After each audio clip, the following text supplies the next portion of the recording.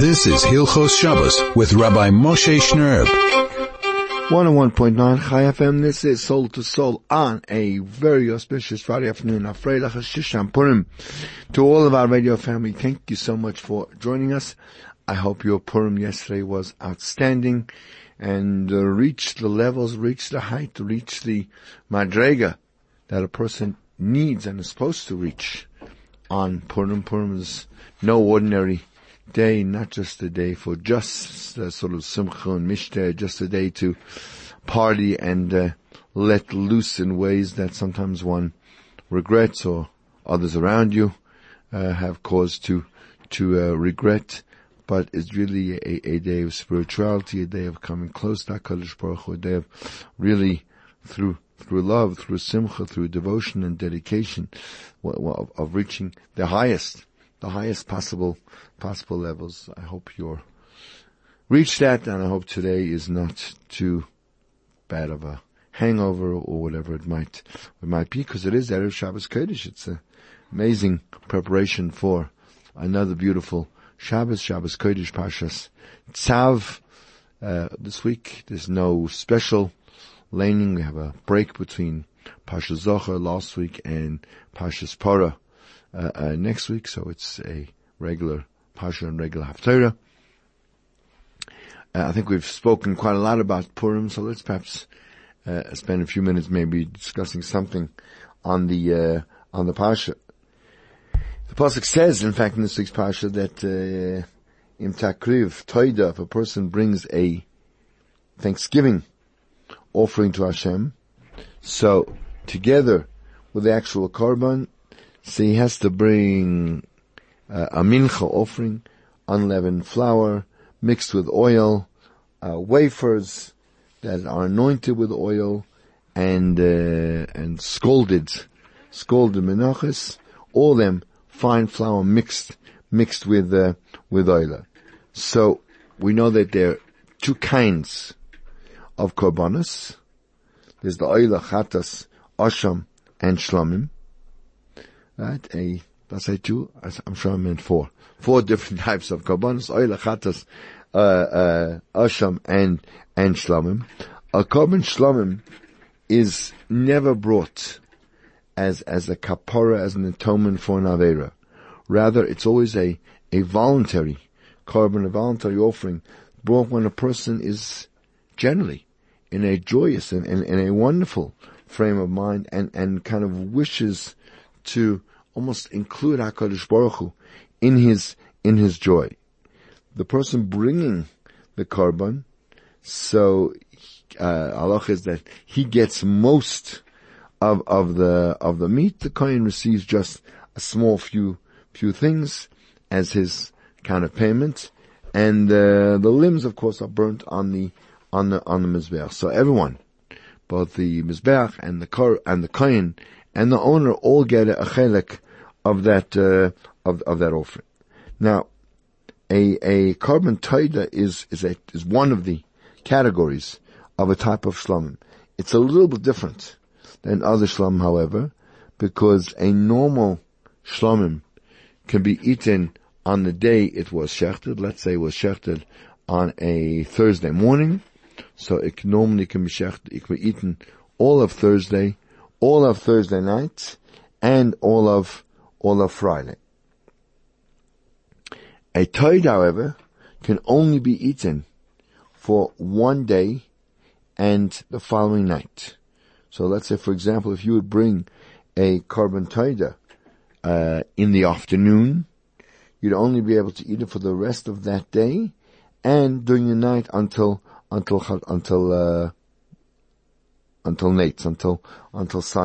sunrise. That's one aspect. Another aspect of the korban toida is that it has to be brought together, as we said, with the lachme toida, loaves of bread, of which part of them are eaten by the person bringing the korban, and part are eaten by the kohenim. When someone brings a korban shlamim, so he receives quite a large part of the meat. Why? But since it's too much, no person can eat a whole animal. So if one person couldn't possibly eat it in the time span of 2 days and 1 night, so therefore he would invite his friends and relatives to share with him, to be part of his Suda. And when you bring a Taida, so you have even less time to eat it. And therefore he also, and he also has to finish the korban and the 40 loaves of lachmei Taida. So therefore he certainly needed to invite many friends to help him eat it. And in this way, people are going to ask him, why you bring the korban Taida? So he would then publicize the miracle that occurred to him, because we know Arba Chayim Molis, the 4 people who need to bring a korban Taida, someone who was ill and recovered, someone who traveled overseas, someone who traveled in the desert, and those are the people that have to bring the korban. Now there's a concept here that when the Rebbeinu Shalom does a chesed for a person, so it's very, very important for the person to publicize the chesed. In fact, David HaMelech says in Tehillim that they slaughter korbanos, they slaughter sacrifices and thanksgiving, and they shall tell of all the nisim neflois that Hashem has done. So right, and another pasuk says you have to shout out to HaKadosh Baruch Hu and thank him. So one needs to proclaim the nes that occurred to him in a loud voice and proclaim, says, to you I'm going to slaughter a thanksgiving sacrifice, uv'shem Hashem mikra, and I call out in the name of Hashem. When we publicize the chasadim that HaKadosh Baruch Hu does to us, so we bring those around us to share in our simcha, and we give them joy and happiness also. And in fact, all the bracha that we get, the gesund, the health, and the bracha that we get, this is shared. Why?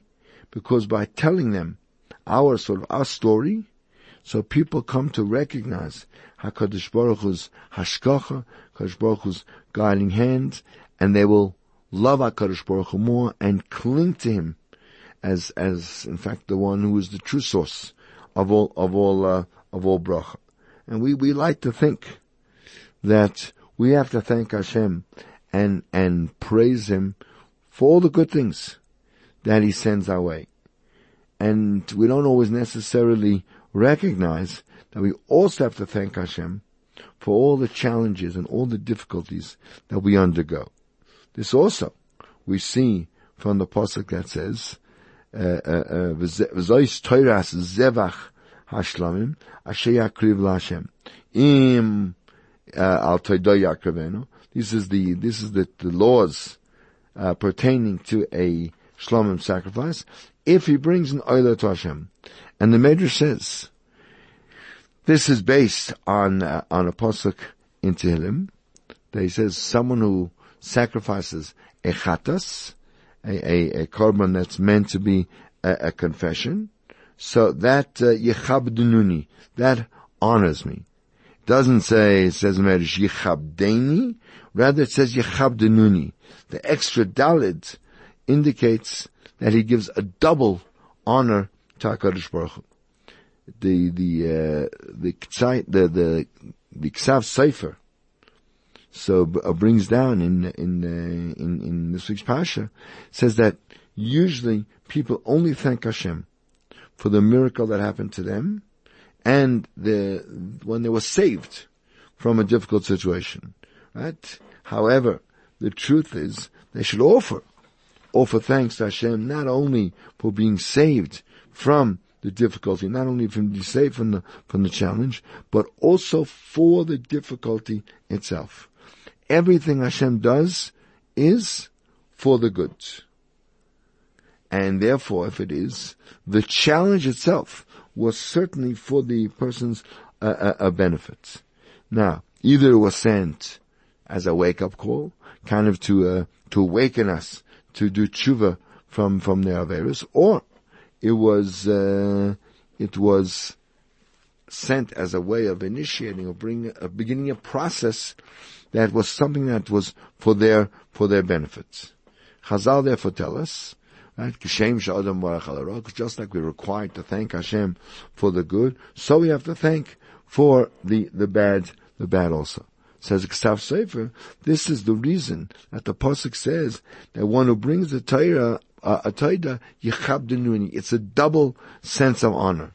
You're honoring Hashem twice. This indicates that one has to give honor to Hashem and thank Him for two things, both for the good, for the salvation, and for the challenge, for the so-called bad that led to the goods. And when one brings such a korban taida, he's thanking Hashem for both things. Says this also explains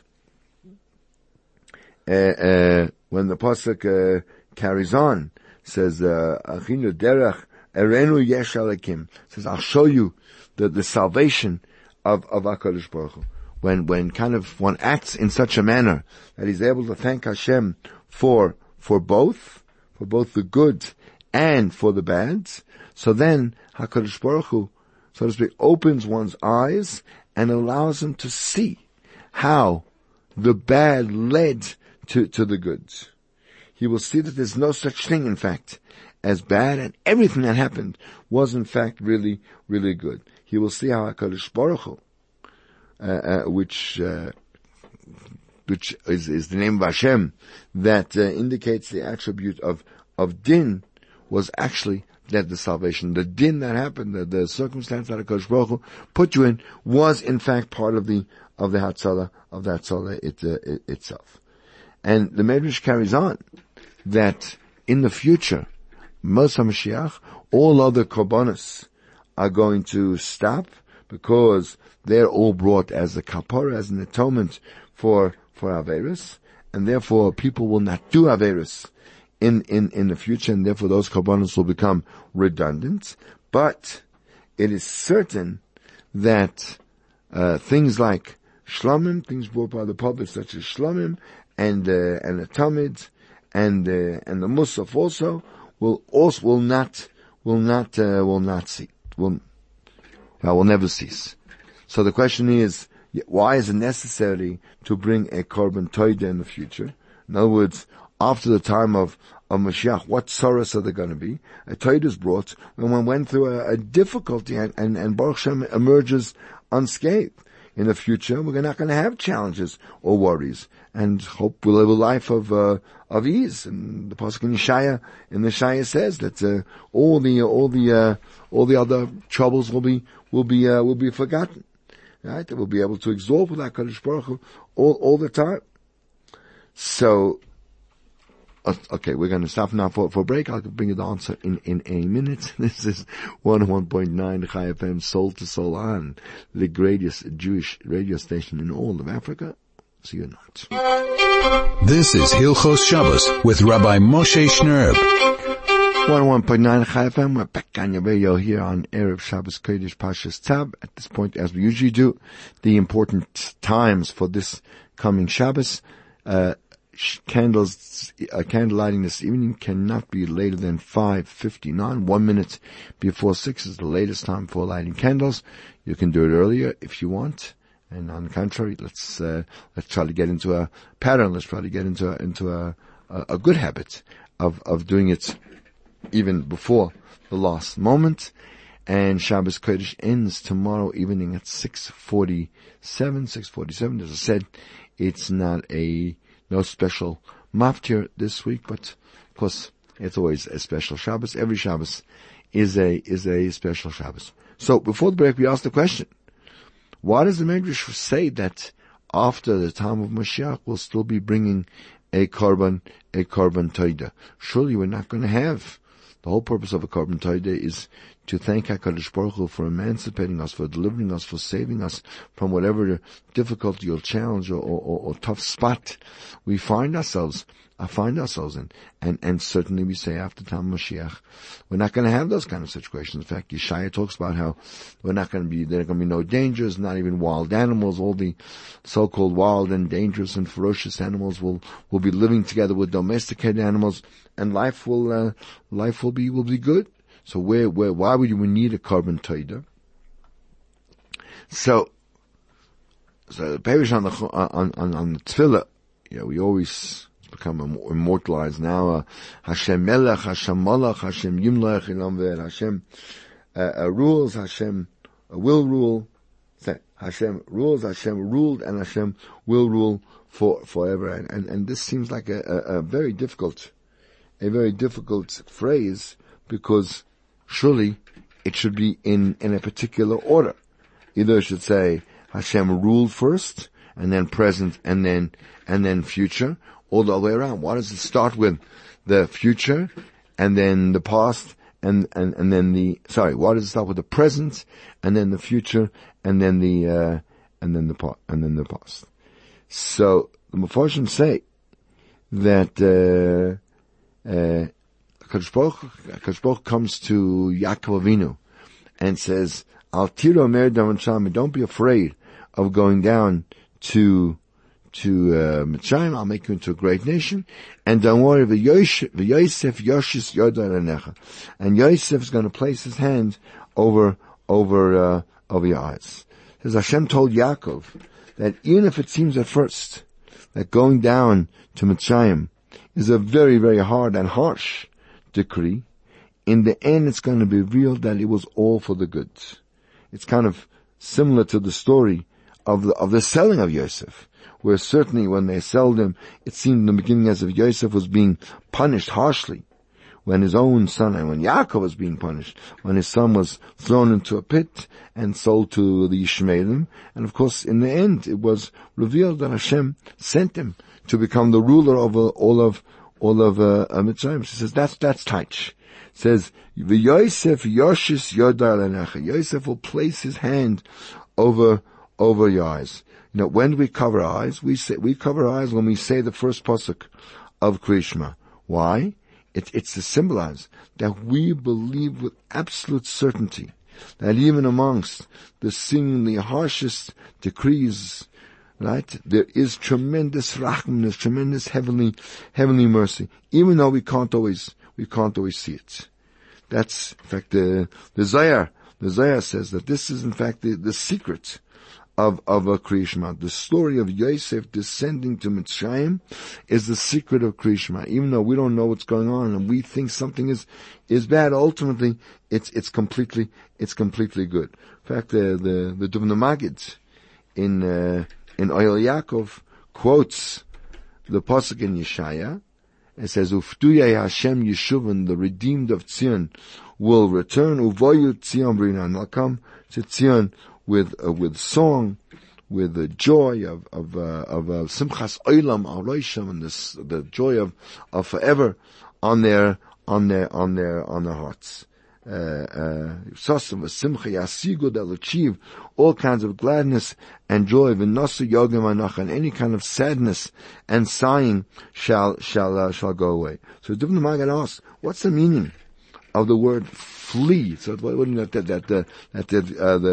the harsh things are going to run away, are going to flee? What does it mean? See, he says that it brings another pasuk that says that when Balak is summoned by Bilam, I forget, when Bilam was summoned by Balak to curse the Jews, so it says there that Balak says to Bilam, "Mel Sisali," after the third time that Bilam, in fact, blessed the Jews.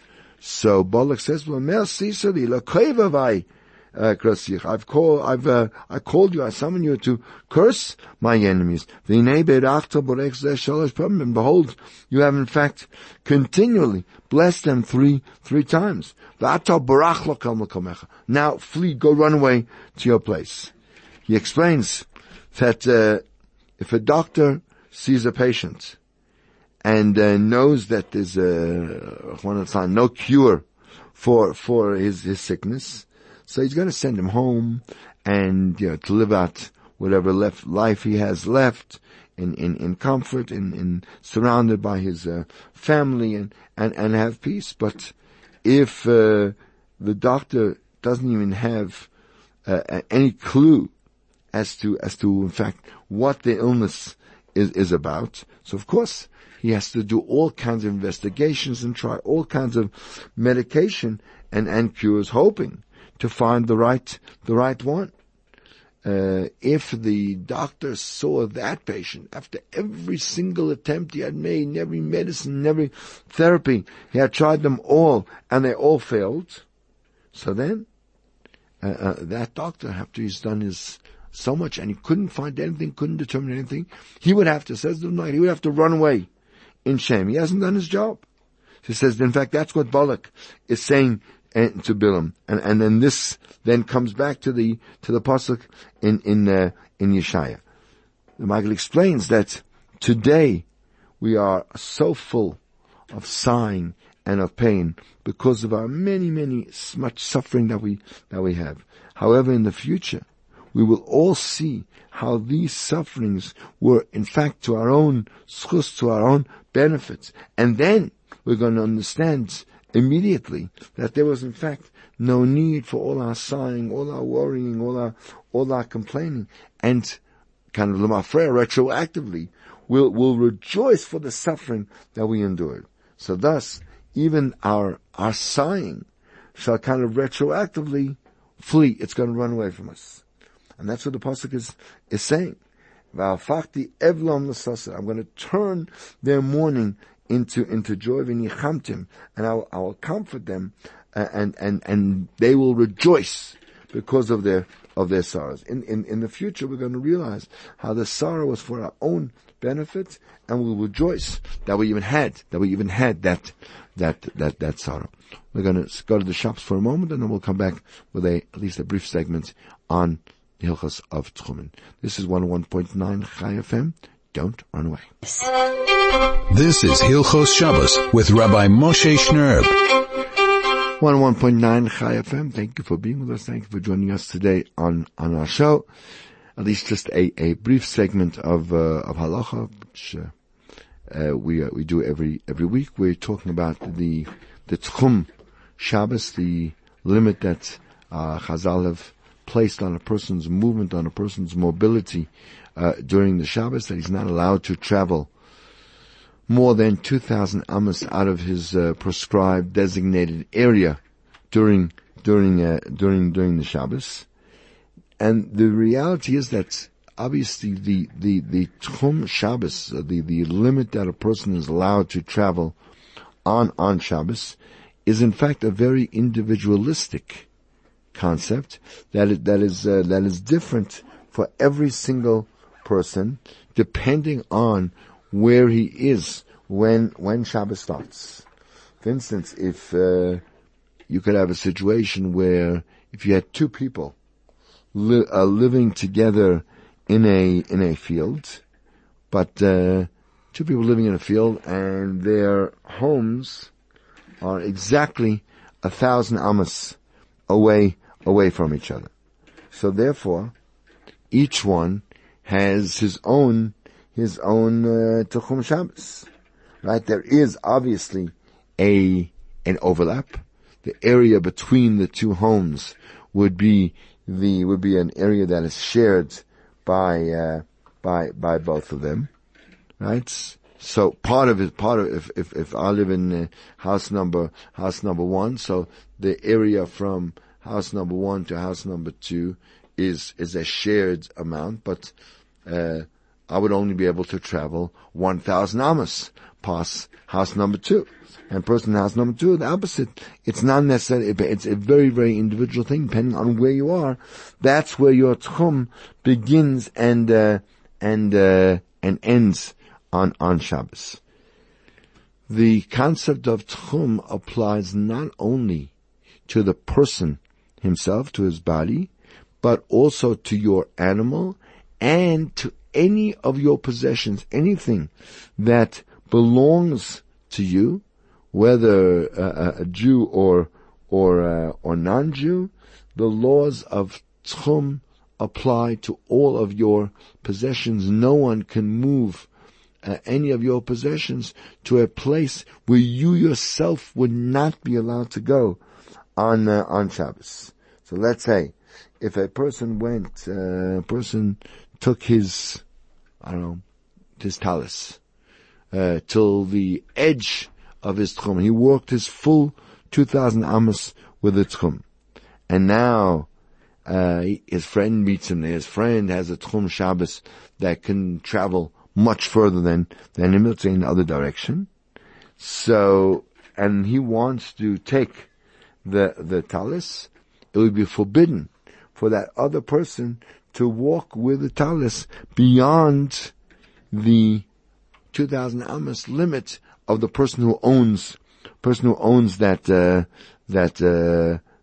talis.